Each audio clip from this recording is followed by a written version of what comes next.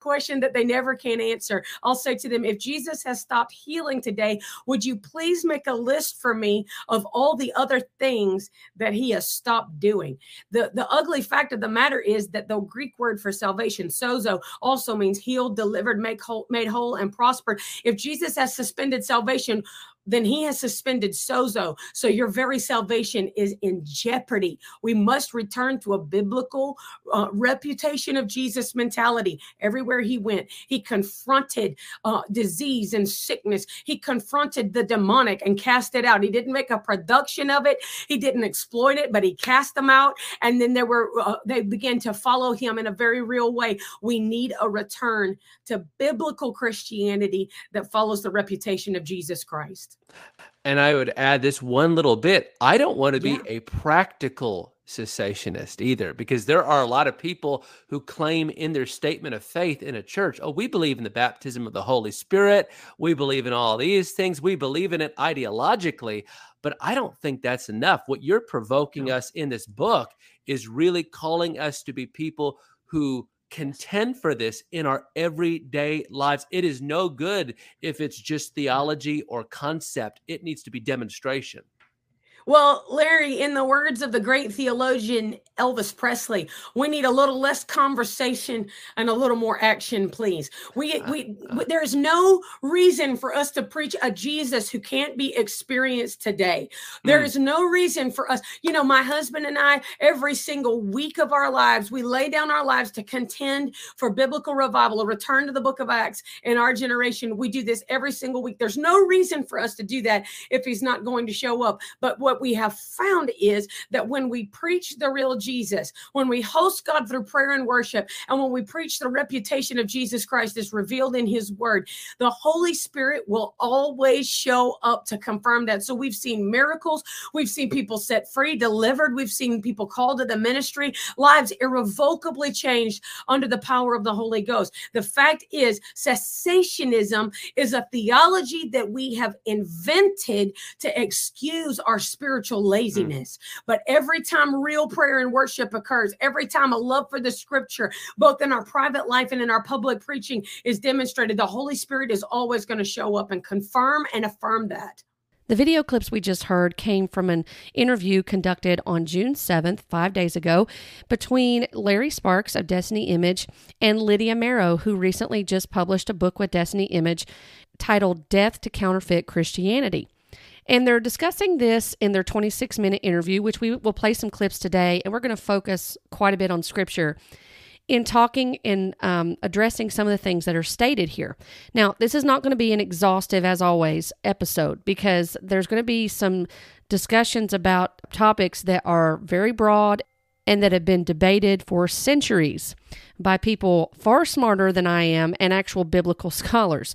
But I did want to talk about this today because the title of this video that I actually came across when it initially came out was, Are the Elect, that was in capital letters, Being Deceived? The Religion of the End Times. They begin their conversation with something to kick it off in saying that the elect are deceived in this. And I found some discrepancies that I noticed as I listened to this conversation. So I hope that you'll join me in this.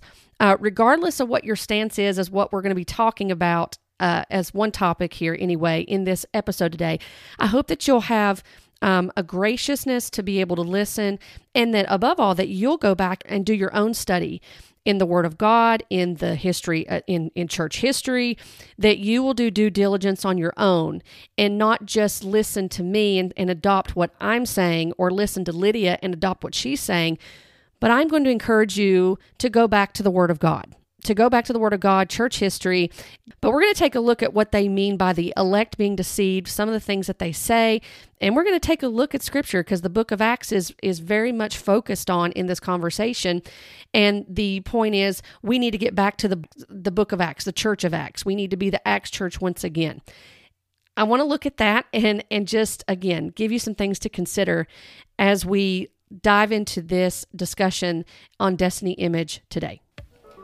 Hi there, and welcome to the Lovesick Scribe podcast, where we talk about biblical truths, current topics, and where we grow in loving the Word and loving the one who is the Word, Jesus Christ.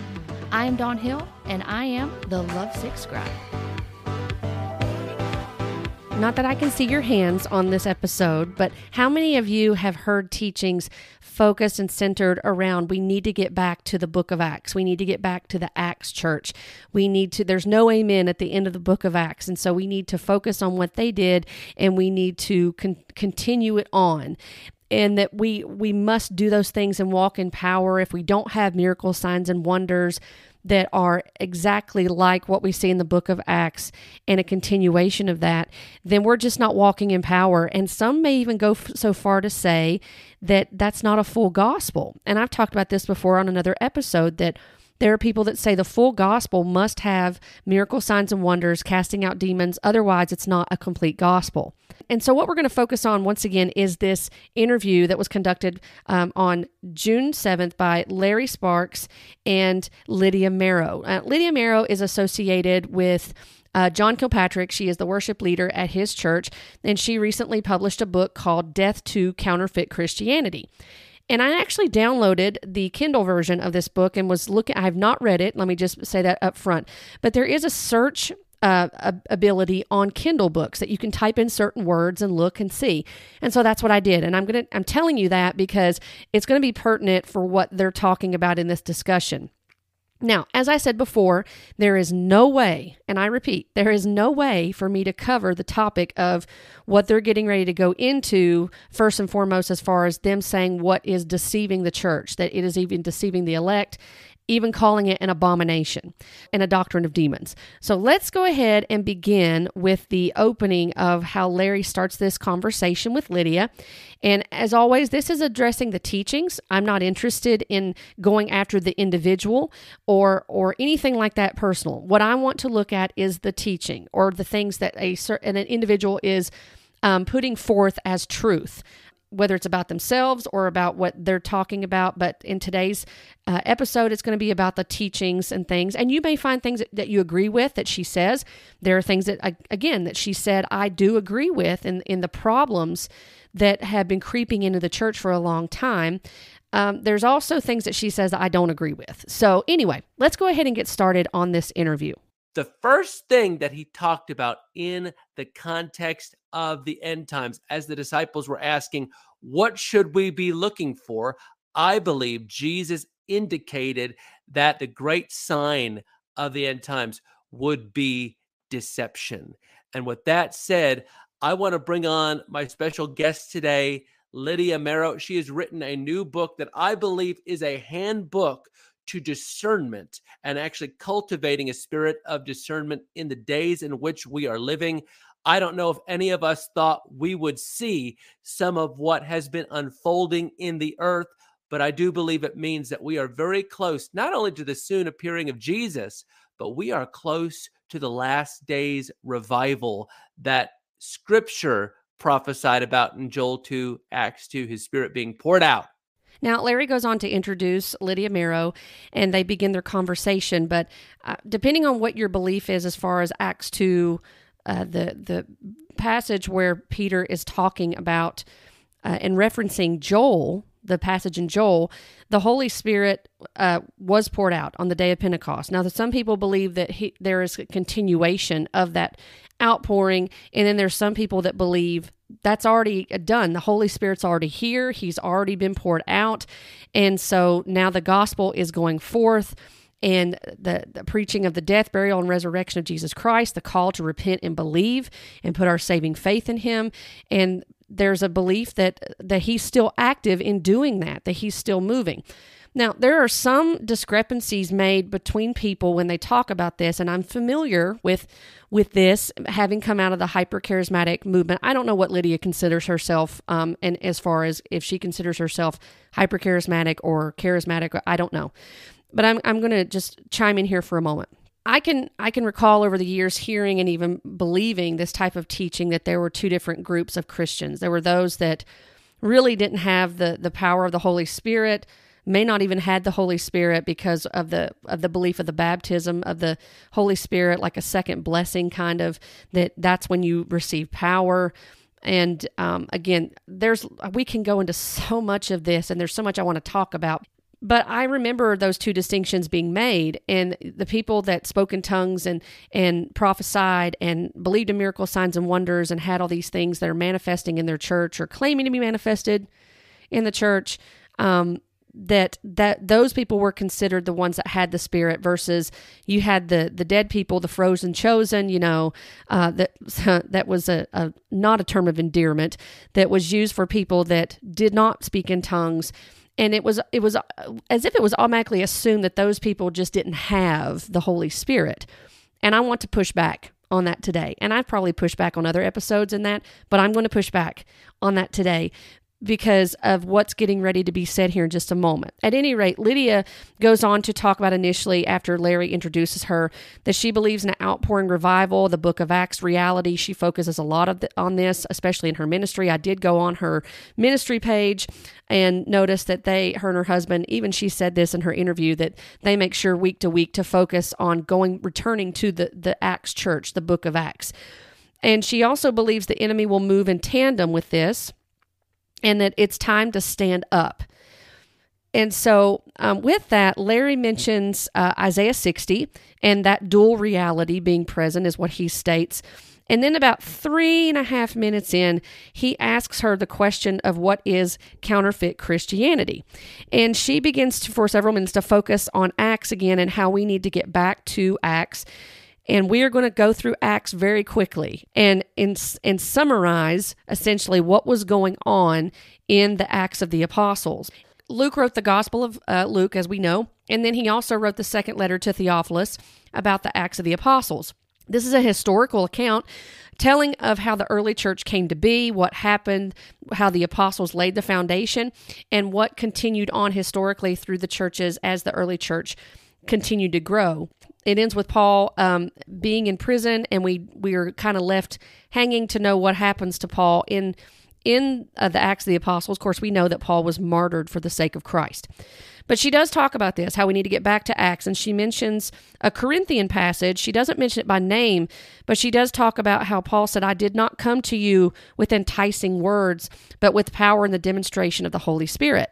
Now, I want to pause for just a moment and read to you not just one verse or a partial area of a verse, but I want to read to you several verses because I think it kind of helps put things in perspective. And I'm just going to read it to you. And from there, you do your Bible study and look into it, because it seems like that just taking that one verse, it focuses on it. And this is not the first time I've heard this, and I'm sure you haven't either, someone taking this verse in 1 Corinthians 2 and making it seem like, well, Paul couldn't do he didn't bring just words, he brought a demonstration of power. And that means that he did all these signs and wonders, and that has to accompany your ministry. Otherwise, there's no power in it. 1 Corinthians chapter 2, let's begin with verse 1. "And I, when I came to you, brothers, did not come proclaiming to you the testimony of God with lofty speech or wisdom. For I decided to know nothing among you except Jesus Christ and him crucified. And I was with you in weakness and in fear and much trembling." And please notice that about Paul. This is not showing a man that's arrogant and boastful. This is showing humility. It's showing the fact that he suffered because for the sake of Christ, and he was promised that would happen to him, that he would endure much things for the sake of the gospel. This is showing a man that's part of the church that's weak. And just remember that. I mean, that's something that's focused on in charismatic, hyper-charismatic movement, is that you must have power. You can't show weakness. The church can't be weak. Well, if you look at what happened to the early church and the persecutions they went through, just realize that as you're reading scripture about what Paul's talking about here as an apostle to the Gentiles. Verse 3, again, "And I was with you in weakness and in fear and much trembling, and my speech and my message were not in plausible words of wisdom, but in demonstration of the Spirit and of power, that your faith might not rest in the wisdom of men, but in the power of God." I'm going to read on to verse 13. "Yet among the mature we do impart wisdom, although it is not a wisdom of this age or the rulers of this age who are doomed to pass away, but we impart a secret and hidden wisdom of God, which God decreed before the ages for our glory. None of the rulers of this age understood this, for if they had, they would not have crucified the Lord of glory. But as it is written, what no eye has seen, nor ear heard, nor the heart of man imagined, what God has prepared for those who love him. These things God has revealed to us through the Spirit. For the Spirit searches everything, even the depths of God. For who knows a person's thoughts except the spirit of that person which is in him? So also no one comprehends the thoughts of God except the Spirit of God. Now we have received not the spirit of the world, but the Spirit who is from God, that we might understand the things freely given us by God. And we impart this in words not taught by human wisdom, but taught by the Spirit, interpreting spiritual truths to those who are spiritual. And this passage goes on to talk about the natural person cannot accept these things. You can only understand these things by the Spirit of God, and this seems to be referencing those that are regenerated by the Spirit of God to understand the gospel and their need for Christ and Him crucified and resurrected, by the way. So this helps us to put it in perspective, and just to kind of give you a little bit of an exercise. Whenever you hear a Bible verse, just one Bible verse, and it's just plucked out of its setting in Scripture, you as a good Berean need to go back and make sure that you understand the historical context, the author's intent.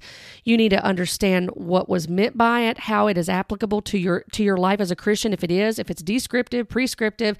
These are things that you need to be aware of, and not just listen to someone say it because they are zealous or passionate, or they can string together great sentences. You want to study the Word of God so that you can continue to further in your fellowship with Christ. Let's keep going in their conversation and see where this leads, because after this mention of the Corinthian passage, she says there should be transformation, and I agree with that. A believer in Christ, a true believer in Christ, is going to be regenerated, and there's going to be transformation, and that's the work of God. That's the work of God in our lives. Because God doesn't fail at what He does. His promises are yes and amen. He is most assuredly going to fulfill His word, and His word is going to fulfill the purpose for which it was sent. And it is sent to minister of His Son, the gospel of Jesus Christ, and to save those who are lost and to bring those that are His to Himself. So about 7 minutes in, this is where we get to the first area of deception that they label as problematic for the elect. You have a chapter in here, and I remember I just heard you sharing about this, the whole connection between revival and the reputation of God, because a lot of people listening to us right now, when they read the scriptures, particularly the book of Acts, and I would go a little bit further, first 300 or so years of church history, signs, wonders, miracles, demonstrations of the power of God are normal. But doctrine, and you and I full well know what this doctrine is, has infiltrated the church. It starts with a C. I'm going to let you take it away because I learned about it in kind of the ivory tower halls of theological academia, but you are letting people know in a very real practical way, I'll just say it, cessationism is out there trying to infiltrate the church. I believe it's producing counterfeit Christianity. Yes. What does it look like, and how does it fight against the reputation of God? Absolutely. I want to talk about this, Larry. I think that this is something that the church has to face head on. I want to say there's a lot of sincere believers that have been duped into believing this. And I love you. If you've grown up in a cessationist background, I love you. Jesus is calling you to a more biblical orthodoxy. Much as I love you, I'm not going to water down the truth for you. I got to interject here. And the reason why I have to interject, just speaking personally, and let me just say this, in her book, there's a lot of personal accounts that she gives in the book. When I just glossed through it, there's a lot of personal accounts that she gives. So I'm going to offer some personal thoughts here. I did not grow up in church. The church that I knew for half my life, almost 20 years, was the charismatic and the hyper-charismatic and the New Apostolic Reformation. That's what I knew. Word of Faith, hyper-charismatic, New Apostolic Reformation. So you can probably guess where I stood when I was in this movement of what I believed. And when I came out of this movement, I found that a lot of my beliefs were problematic because the gifts that I was espousing were not the same ones that were described in Scripture. They weren't. If I believed in fallible prophecy, that's not in Scripture. If I believed, for example, that Acts 2, I was taught that was a private prayer language, I was taught that. and I was taught many times based on some of these passages, those were the foundation for a private prayer language. That's not what that says in Acts 2. And like I said, I've covered some of these other things before in other episodes, so you can feel free. I can put some links if you like. I'll put a few links to some episodes if you're interested in listening to them. But there were some hard things I had to face when I came out of this.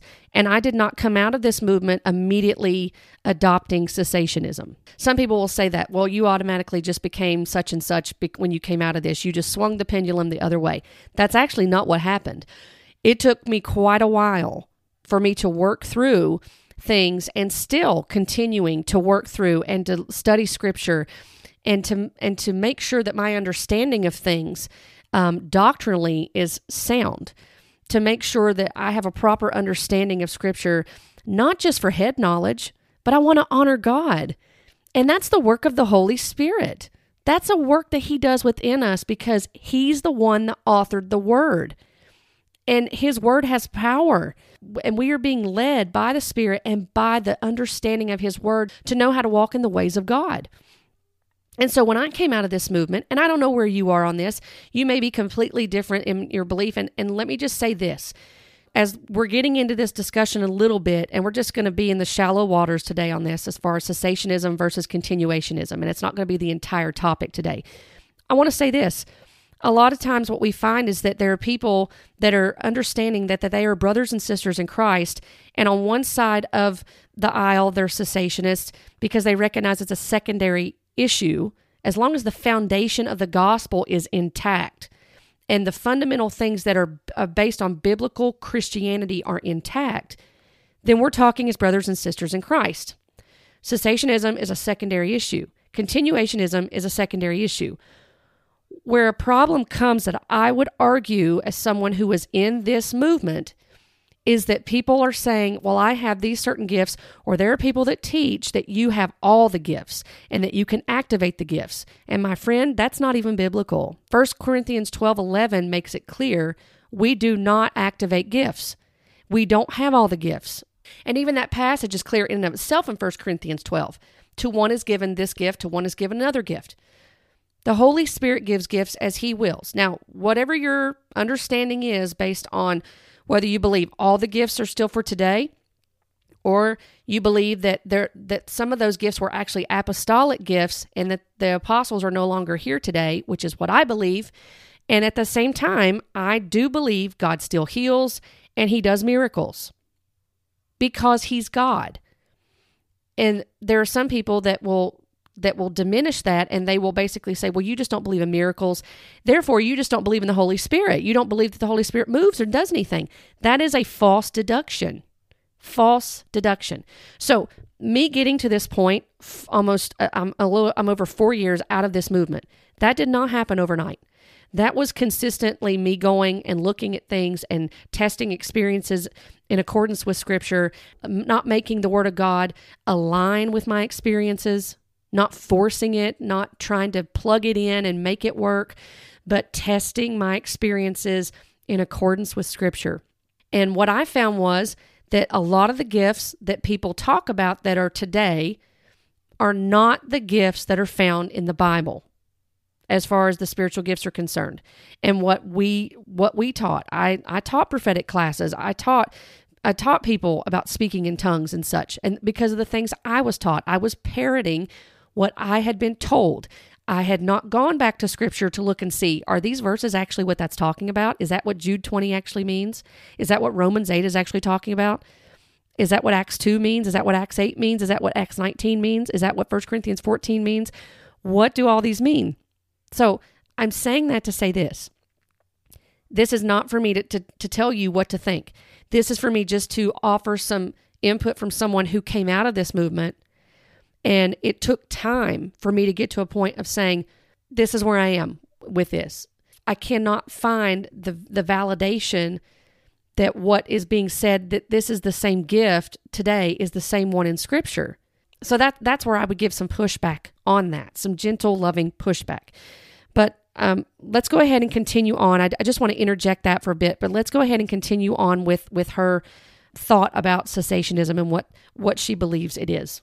Cessationism is an abominable doctrine. I believe that if Paul was walking the earth right now, he would call it a doctrine of demons, because it absolutely attacks the reputation of Jesus. First of all, cessationism would say that the fivefold gifts, the ministry gifts to the church, apostle, prophet, pastor, teacher, evangelist, died with the last apostle. The problem with this is they still like pastors, teachers, and evangelists, but if you claim to be an apostle or a prophet, they say that you're a liar. Let me just say this: the gifts have not ceased in any way, shape, or form. That is nonsense. There's not one shred of scripture to back that up. Okay. So, first of all, Paul was still on the earth, then that we wouldn't be having this debate, I don't think, because the whole debate is, as far as people that believe there's modern day apostles and prophets today with governing authority. That is the basis of the New Apostolic Reformation. Paul actually had governing authority because he was technically an apostle of Christ, because he saw the resurrected Christ on the road to Damascus, who called him as an apostle to the Gentiles. And the thing is, when you look in Scripture, for one thing, I'll make a couple of points here, because I was taught the fivefold for years. I mean, I was taught this, and this was ingrained to me. I had classes in the, quote, Bible college I talked about last week, about apostolic foundations, about the fivefold ministry. It was covered for a long time. And it was drilled into us that apostles had governing authority, and that they were the builders, and that prophets were needed because they were the visionaries. And they were the ones that helped to provide the vision for the apostles to know how to build, and that they were necessary for the church. And there's always this appeal to Ephesians 2:20 as the foundation. Again, give some loving pushback and say, as other people have said before, you only lay one foundation in a building. And the church has been being built for 2,000 years. So to say that apostles and prophets are still needed today, then that would seem that we're saying, well, the foundation's not complete. Well, if the foundation's not complete, then the church hasn't been being built for 2,000 years. So how do you get around that? So there's that. And then there's also this focus on, again, the fivefold. Why is it not comprehensible, or why is it not a valid point to believe that the fivefold is still in operation today, because we have Scripture and we have apostles that are still ministering? We're still coming under the apostles' teachings like they did in Acts 2. And every time we read Scripture and we read the New Testament and the epistles and the Gospels and we read the Old Testament, we read about the prophets, why is that not enough to recognize that the fivefold is still there? And then today we have pastors, teachers, and evangelists. And another point that's made too, not just myself, but other people and scholars, is that when Paul was nearing the end of his life, when he wrote his final letters to Timothy, his spiritual son, he did not appoint future apostles. He appointed overseers, elders, deacons in the church. Those were not apostles. The whole structure of the church was not to continue the succession of the apostles. The apostles had received the foundation, which was the gospel of Jesus Christ, and the church was built upon that and is continuing to be built upon that. So to say, well, that's just nonsense that you don't believe in the apostles and prophets. Well, I don't.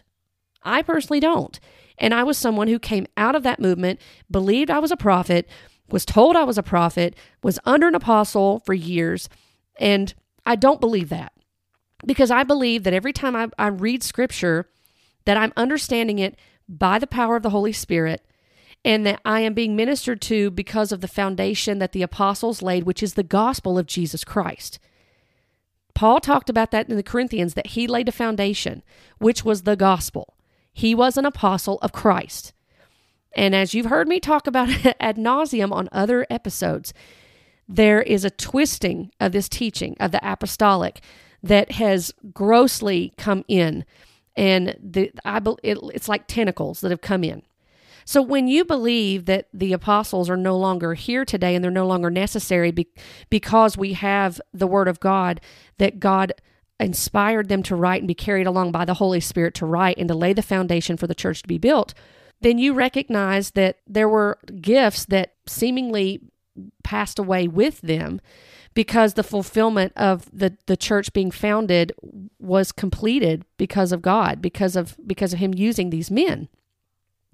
And so with that, you'll see certain things that were ascribed to the apostles of Christ, that there were certain things they were able to do, or those under them that were sent out and commissioned, if you will, under them, that were able to do because they were under an apostle. You don't see every believer in the book of Acts doing the things that are talked about.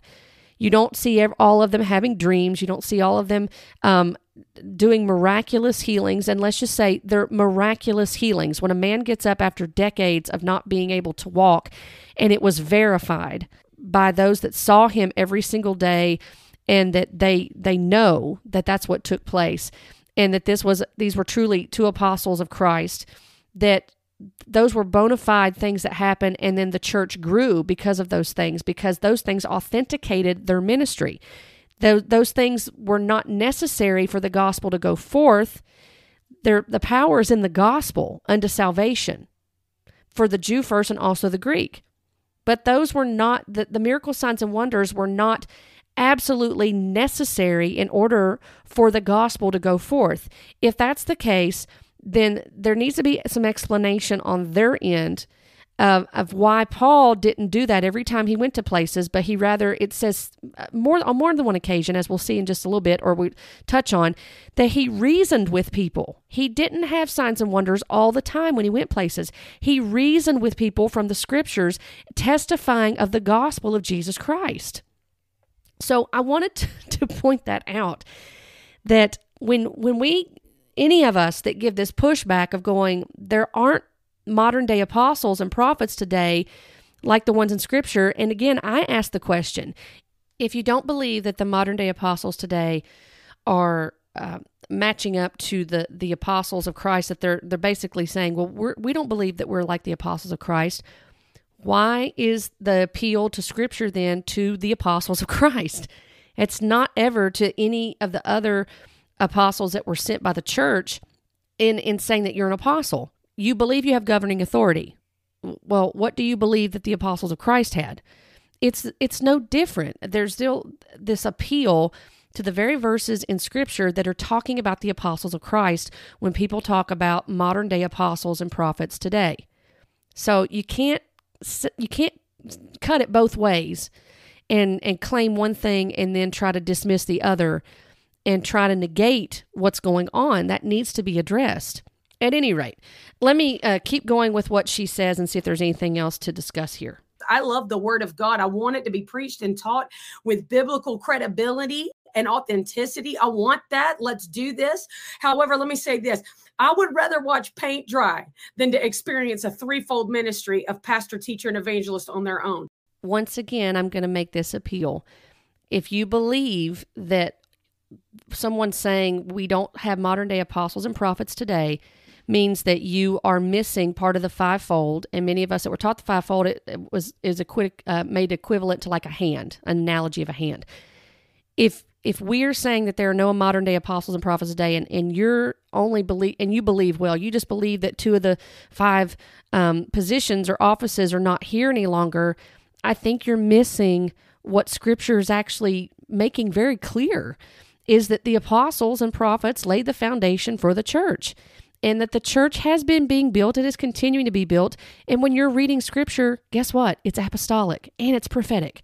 And you're being ministered to, not in a necromancy type way, but you're being ministered to by the power of the Holy Spirit through the apostles' teaching and the ministry of the prophets of what was testified of Jesus Christ. There's nothing wrong. I don't understand what's wrong with that belief system or understanding. And perhaps I'm missing something. But at any rate, we'll keep going.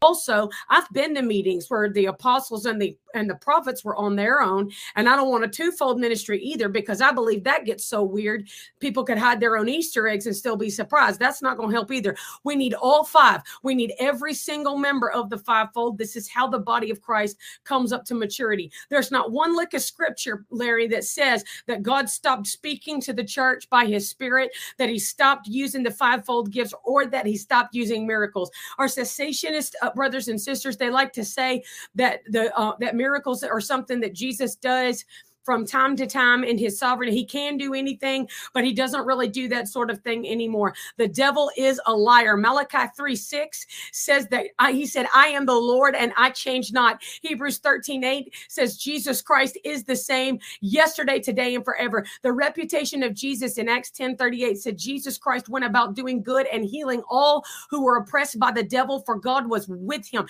His reputation is when he walks in, salvation, healing, deliverance, prosperity, all of it, biblical prosperity, all of it walks in with him, because this is who he is and this is what he does. Larry, the question that they never can answer, I'll say to them, if Jesus has stopped healing today, would you please make a list for me of all the other things that he has stopped doing? The ugly fact of the matter is that the Greek word for salvation, sozo, also means healed, delivered, made whole, and prospered. If Jesus has suspended salvation, then he has suspended sozo. So your very salvation is in jeopardy. We must return to a biblical reputation of Jesus mentality. Everywhere he went, he confronted disease and sickness. He confronted the demonic and cast it out. He didn't make a production of it. He didn't exploit it, but he cast them out. And then they began to follow him in a very real way. We need a return to biblical Christianity that follows the reputation of Jesus Christ. Now, I played this clip earlier, and I played the portion of this you just heard, but it's going to go on, and Larry's going to say, well, also, I don't want to be a practical cessationist, and to say in my statement of faith that I believe in these things, but then I don't practice them, and that Lydia talks about that there's no reason to preach a Jesus that cannot be experienced. Larry also says, and I didn't play this in the clip, but he tells Lydia that her book is something that Tozer or Ravenhill or Steve Hill would have written. And so Lydia makes this point. I want to touch on this really briefly, but she says, the question that cessationists cannot answer is that if God has stopped doing miracles today, what else has he stopped doing? And I just want to say that's a false deduction. That is an illogical fallacy that she's saying, because she's basically saying that cessationists believe that God does not do miracles today. That's not at least that's not what I would say. But I've heard people talk about this on both sides, and cessationists will actually say, we do believe that God heals and does miracles today. The difference is that cessationism says we do not believe that there are people that still have the gift of healings, the gift of miracles, the gift of prophecy, because the argument is that would be a consistent gift in somebody, and we're just not seeing that. And then the things that are said to be miracles, they're not like someone getting their back healed, or claiming that their knee is healed, and then they still have to have back surgery or knee surgery or shoulder surgery or whatever's going on, or they claim that different things that cannot be verified in meetings, and so we don't have a way to back that up with evidence that there was something going on before that. And there's nothing wrong, by the way, with asking for evidence. And if that's a problem in asking for evidence, that in itself seems problematic. When you are not even allowed to ask for evidence because you're basically deemed that you have no faith, there's nothing wrong with asking for evidence, okay? Because we want God glorified and honored. And I do believe that God heals and does miracles. That's an illogical fallacy to come to. That's false deductive reasoning to come to, and it's not an accurate question to ask someone who's a cessationist, quite frankly, because you're automatically assuming and believing that they don't believe in miracles today. That's not true. And let me say this too. There's not a clear passage in Scripture that says that the gifts have continued. So, and again, I would push back once again on the whole teaching of, are the gifts that you're espousing today, are they aligning with the gifts that are in Scripture? That's the $64 million question to ask. Are they the same? And I think that we need to look at that and to see if they are actually the same or not. Now, as I go on in this interview, Larry says that we have lowered the bar by the lack of power. We have lowered the bar because of our lack of power. You were explaining that, and I think you said it so well. Now, what's interesting about that statement is that just that simple statement of that we have lowered the bar by the lack of power. I was actually reminded of something that I heard a year or more ago from Daniel Kalinda. And I just want to remind you of what he said, because I think it may be pertinent to this, and you can judge that for yourself. But when he says we've lowered the bar by the lack of power, it reminded me of the claims that Daniel Kalinda made about the charismatic church and those on the opposite side of the aisle who pose questions about it. Just listen to what Kalinda said and just see what you think of this. These evangelical heresy hunters have always hated charismatics. Why? Well, a lot of it, I think, just boils down to jealousy. Even Jesus, the Bible tells us, was delivered up by the Pharisees because of jealousy. And it's not difficult to understand why they're jealous. All of the biggest movements in the world are charismatic. Popular worship music is all charismatic.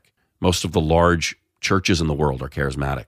There's energy and excitement and fruit in the charismatic camp. And meanwhile, the critics sit there in their boring, depressing, dying churches, and they're jealous. But what's more, charismatics expose their spiritual bankruptcy. Because you see, if what the charismatics are experiencing is indeed authentic, then what does it say about the critics? Well, it makes them look really bad. It makes it look like they're missing something really important. And so rather than repent and seek God, it's a lot easier just to attack charismatics, accuse them of heresy, and claim that everything they're doing is counterfeit Christianity. That way you can feel better about yourself and save face in front of your friends without having to change the very attitudes and doctrines that keep you unfruitful. So I'm just wondering, I'm not sure what group Larry Sparks is talking about when he says that we've lowered the bar by the lack of power.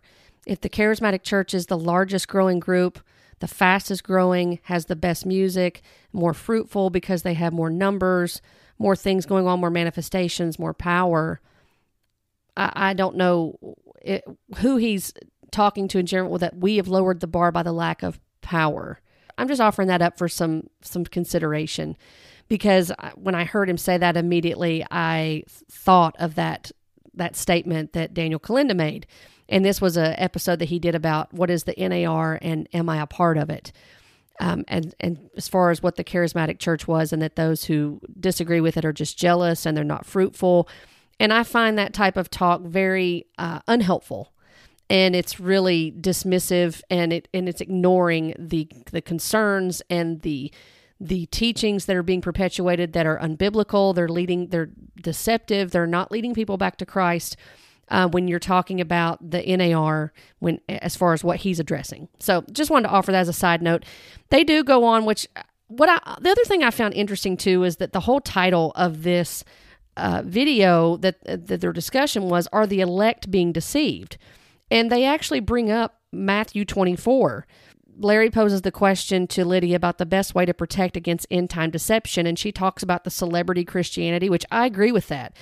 And that happens across the board. It can happen even in the non-charismatic circles, that we begin to have this the celebrity Christianity, and we put people up on pedestals. That can happen anywhere. And so we do see this in the charismatic church. When we're talking about the charismatics, we do see this. We see it in non-charismatics. Nevertheless, that is a problem that I agree with, that we're putting people up on pedestals, and then we're always wanting to glean from their teachings. And she talks about in different areas in the books that there's things that I can agree with on that. She does make the distinction between on-fire churches and dead churches, or the ones that are not spirit-filled. And again, those are distinctions that are made in the charismatic movement, and I think we need to be very cautious. I know that there would be stated on the charismatic side, well, you don't want to, you hear these statements of don't throw the baby out with the bathwater, and you don't want to, you got to eat the meat and spit out the bones. And I just find those types of analogies problematic, because we're not addressing the issue of what's going on in these areas of the movements that are very problematic. And they're leading people into areas of New Age, occultic practices. They're leading away into another gospel.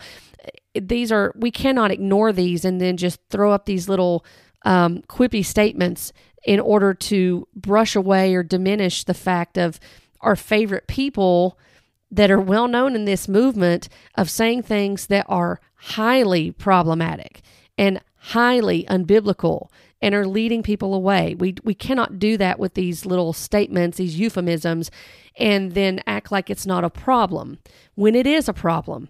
And we need to care about the integrity. She mentioned about having integrity and things of that nature as a believer. Well, we need to care about the integrity of the truth of the word. And when the word of God is being ministered in a way that's not honoring God, and it's actually not even testifying of what that scripture means, then that's something we need to care about, because that's part of our fellowship with God. And if we don't understand scripture properly, then we're not going to understand how to properly fellowship with God. And then we're going to be led astray, and we're going to be deceived, and we're going to be blown around by every wind of doctrine. And we don't want to do that. We want to grow in spiritual maturity, and that begins with understanding the truth about Scripture. They do talk about the Python spirit. She focuses on the Python spirit, which the Python spirit is not in Scripture, by the way. And when somebody says, some people say the spirit, they may mean it in the attitude of that. Let me just tell you, in the hypercharismatic, that's not what they mean. They mean it's a demon. Okay. When it's taught like this, I have demonology books. I have demonology workbooks. When they refer to the Python spirit, it's referred to as a demon. Let's just make that distinction right there. But she talked about how the Python spirit, when you read in Acts 16, with the girl with the spirit of divination, she said that the Python spirit, it cuts off the breath of God. Larry Sparks believes that her book is a prophetic word for now. And she ends with saying that we have to stop obstructing God's move in people's lives and let him move. And sincere as that statement may sound, and I know I made statements like that, well, we just need to let him move. We need to make room for God. Let me just tell you this. And when we say, oh, well, the Holy Spirit showed up, he dwells within his people. So this whole thing of we have to stop obstructing God's move, that statement seems to negate God's sovereignty. God does not stop being sovereign because there's sin in the world, and the world is in a fallen state because of man disobeying and rebelling against God. God has not lost his sovereignty. He's not lost omnipotence. He's not lost omniscience.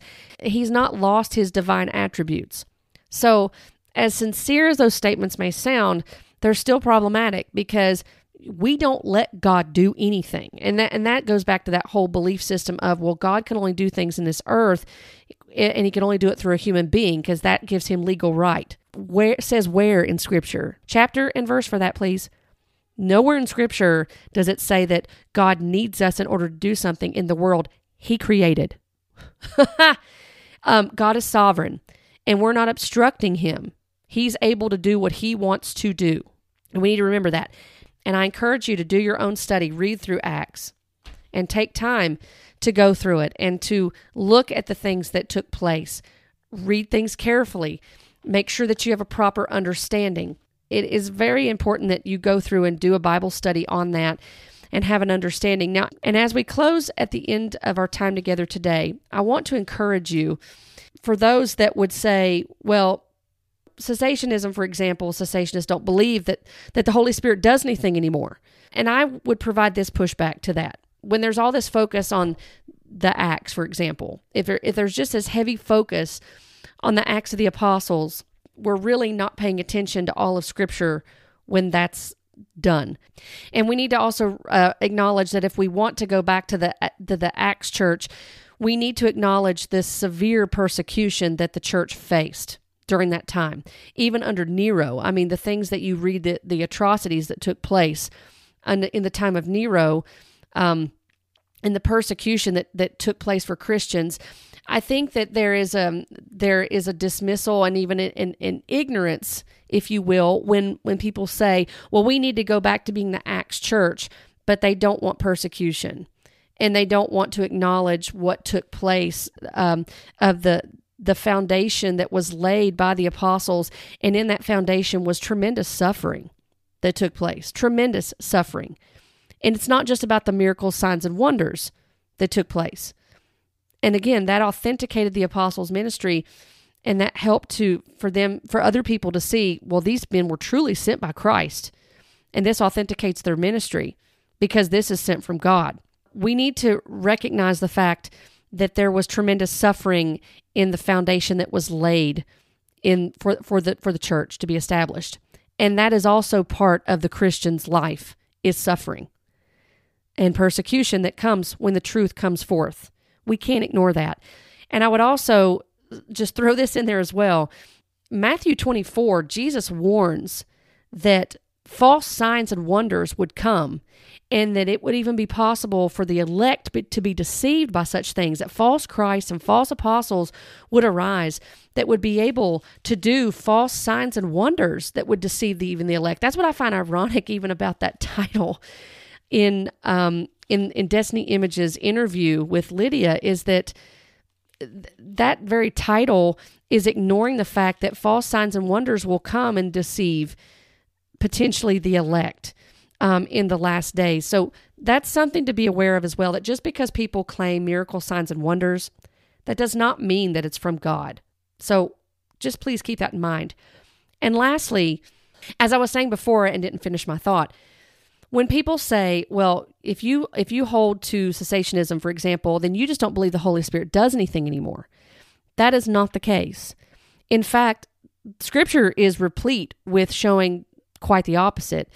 And I would say this, is that if all you believe the Holy Spirit does is miracles, signs, and wonders, and that's where the power is, then you've dismissed a great amount of Scripture, which is authored by the Holy Spirit. Let me just remind you of some things the Holy Spirit does in the life of a believer. The Holy Spirit regenerates us, according to John chapter 3, verses 6 and 7. The Holy Spirit convicts us, according to John 16:8. The Holy Spirit empowers us with His gifts, according to 1 Corinthians 12, 4 through 7. The Holy Spirit testifies in our hearts that we are God's children, according to Galatians 4, 6. The Holy Spirit leads us, according to Galatians 5, 18 and 25. The Holy Spirit makes us fruitful, according to Galatians 5, 22 through 23. The Holy Spirit grants and nurtures us in resurrection life, according to Romans 8:11. The Holy Spirit enables us to kill sin, according to Romans 8:13. The Holy Spirit intercedes for us when we don't know how to pray, according to Romans 8:26 and 27. The Holy Spirit guides us into all truth, according to John 16:13. The Holy Spirit transforms us into the image of Christ, according to 2 Corinthians 3:18. And I'm sure that there's other passages that I have not gotten in there as far as what the Holy Spirit does. He also testifies of Christ, by the way. He does not testify of himself, and Jesus himself said that in the Gospels. He said that he would send the Helper and that he would testify of Christ. He would testify of himself. So the Holy Spirit does not point to himself. He points to Jesus Christ. And I want to encourage you in that, and that you need to be aware as a believer of all the work that he does in your life. He is very much active in the life of a believer. And I would, provide this gentle pushback is, if we're always focusing on miracles, signs, and wonders and the gifts, then that is actually limiting God to just those things. And we're ignoring the vast amount of things that he does in the life of a believer. Dear Christian, he is at work in you every single day, doing so much. And it's all for the glory of God. And so I hope that this has been helpful in looking at this. Again, it's not to attack anyone. It's to just look at a teaching, to look at what's being stated, some of the books that are being written to talk about some of these things. And by the way, let me make this one last note. When I looked in her book, she didn't mention cessationism. That word cessationism, is not even mentioned in her book. If anything, she does talk about this one thing, and I know I said I was closing, but I wanted to look at this one last thing while I'm thinking about it. In her book, when I typed in the word miracles, for example, I typed in gifts, I typed in continuation, cessationism, couldn't find anything with that. But when I typed in miracles, this one thing did pop up. And she talks about, in the book of Acts, there was no such thing as a powerless Christian. You were walking in the dunamis power of the Holy Spirit, or you simply did not know Jesus. In our day, we go to great lengths to make up new theology to excuse our lack of power. I think this is what she may be alluding to cessationism. She says people preach that miracles are not for today, but it is usually because they have never prayed through to see a miracle for themselves, which I find that very sad, to make that deductive reasoning about everybody and do a blanketed statement. That is not true. If we prayed like the early church prayed, we would see what they saw in our midst, is what she says. We must start believing and praying in faith until our experience lines up with God's word. And then she says, I do not have the right to base what I believe on my own experience. Everything I believe must have its foundation in the unchanging, eternal Word of God. That means I must press in for miracles because they are all over the Bible. And when I do, my experience soon lines up with my belief. Powerlessness in the church is an evil thing, and we cannot condone it or pretend that it's normal. We have to stop accusing God of doing nothing when we have not yet begun to pray. We must mind the gap. In my truly final closing thoughts, I just want to say this. I think we dismiss and ignore that the greatest miracle that takes place is someone being brought from spiritual death to spiritual life, and that they are given the promise of eternal life because Jesus Christ is the first fruits of that resurrection. There is great hope in that, and we cannot ignore that miracle-working power in the life of a born-again believer that's taking place when God does that work. Secondly, I want to say this to those who may feel condemnation because of those very statements, and that you're saying, well, I've prayed for God to heal me. I've prayed for God. I've been fervent in prayer, and I'm trusting God. Even if I never see that come to pass, I'm still believing. I think it's also it's very damaging when you tell someone, well, you just haven't seen your miracle because you haven't prayed hard enough, or you haven't done these things enough. It diminishes the sovereignty of God to have such thinking. And how about we encourage people to pray? Pray for healing, most certainly. There's nothing wrong with asking God to heal this loved one.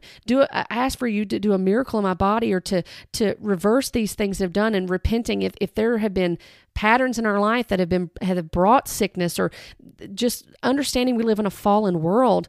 Trusting the Lord no matter what we see. And even if He doesn't heal us, how about we encourage people to pray, God, sanctify me in the process of this, or sanctify this person, that they would be conformed to your image, even if they're never healed on this side of eternity, that you would use this for your glory, that you would be glorified even in the midst of this. And God being glorified isn't always for someone to have a physical healing. Maybe it's in that person being conformed to the image of Christ and their suffering, that it draws them closer to God because of their hardness of heart, or that they haven't been walking with the Lord as they should in those times, and it's drawing them it's drawing them into His Word. It's drawing them into moments of prayer. It's drawing them into those times of compassion for others. It's drawing them to further love God because in their suffering they are drawing closer to Christ. Maybe we need to understand that miracles aren't promised to everybody on this side of heaven. Healing is not promised in your body on this side of heaven. We are told that our bodies are wasting away, and that's what Scripture says. But that these light momentary afflictions, as I've talked about before, are preparing for us an eternal weight of glory. When we're always focusing on this manifestation, and if we don't have it, then it's because we haven't prayed enough, we haven't fasted enough, we haven't decreed enough, we haven't declared enough, we haven't done enough, then we diminish the sovereignty of God.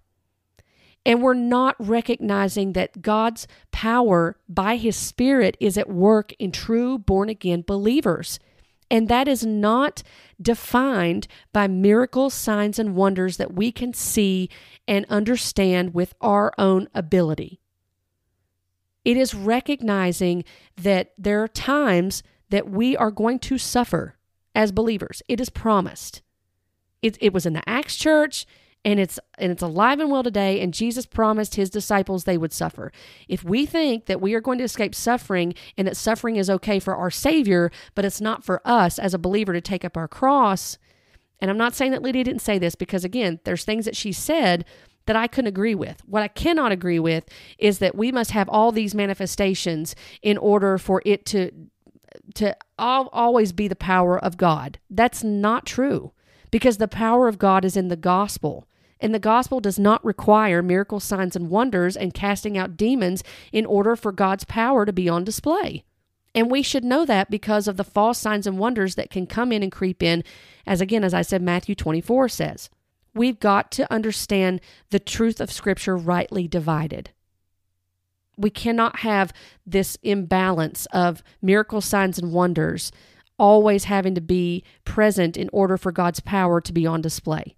And we need to approach Scripture in such a way that we recognize that, and we recognize what the true power of God is.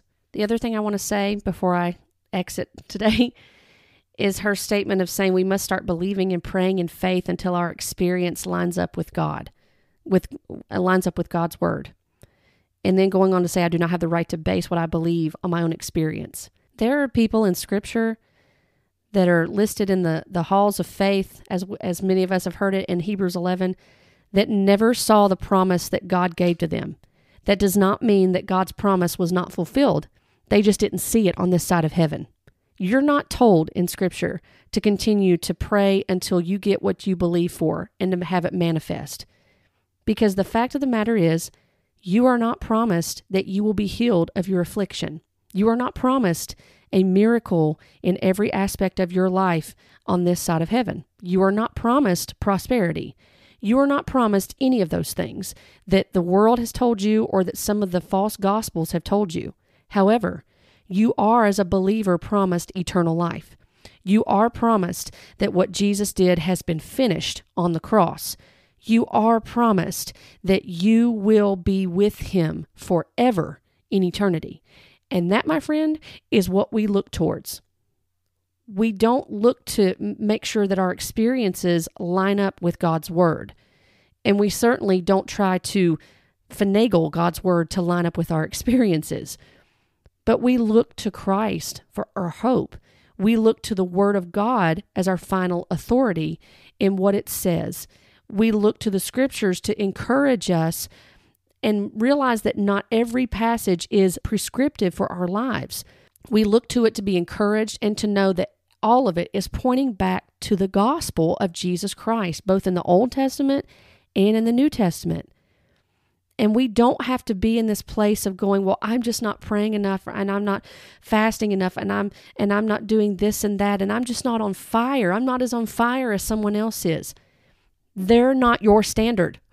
Christ is the one you look towards for your hope. He's the one that you look towards to be encouraged in your faith. He is the object of your faith. It's not your faith that's the object of your faith. It's what he did, and what He did is sufficient. So I want to encourage you in that, and also this teaching of that you must have these manifestations, or you just don't know God, or you're just not walking in power. Listen, the power is in the gospel, and the gospel is sufficient. And if you see God do a miracle in someone's life and He heals them, or He intervenes in a truly miraculous way, then praise God. If someone gets healed, God sovereignly decides to heal somebody, and we know without a shadow of a doubt, like the medical reports verify and show this person had this terminal illness or this lifelong illness, and now they're healed. Praise God, because we know that He is able to do that, and under His sovereign choice that He will do it. And you know what else? When He doesn't sovereignly choose to heal, we praise Him anyway, and we glorify Him, because we know that the power rests in the gospel, testifying of the death, burial, and resurrection of Jesus Christ. And that is most certain. I hope that this has helped you today, and I hope that you will understand that in order for us to avoid deception, we must go back to what the Word of God says in the proper context. And when we have these discussions with people, whether we're on the side of cessationism or continuationism, that we're able to do it in a respectful way that's honoring Christ, that's worthy of the gospel of Jesus Christ, and that when we are talking with fellow brothers and sisters in Christ, when we disagree on certain issues that are not affecting the foundation of the gospel, that we remember who we are representing, and that we want to glorify God in our speech and in our conduct, and always going back to Scripture, and not what does my experience say, but what does the Bible have to say. Be blessed today by the truth of God's Word. Thank you for joining me on this podcast. If you would like to connect with me, you can find me on Facebook and on Instagram at Love6Scribe. And if you enjoy reading, feel free to hop on over to Love6Scribe.com and subscribe to my blog. I've enjoyed being with you today, and I look forward to our next time together as we talk about biblical truths, current topics, and we continue to grow together in loving the Word and loving the one who is the Word, Jesus Christ. Blessings to you.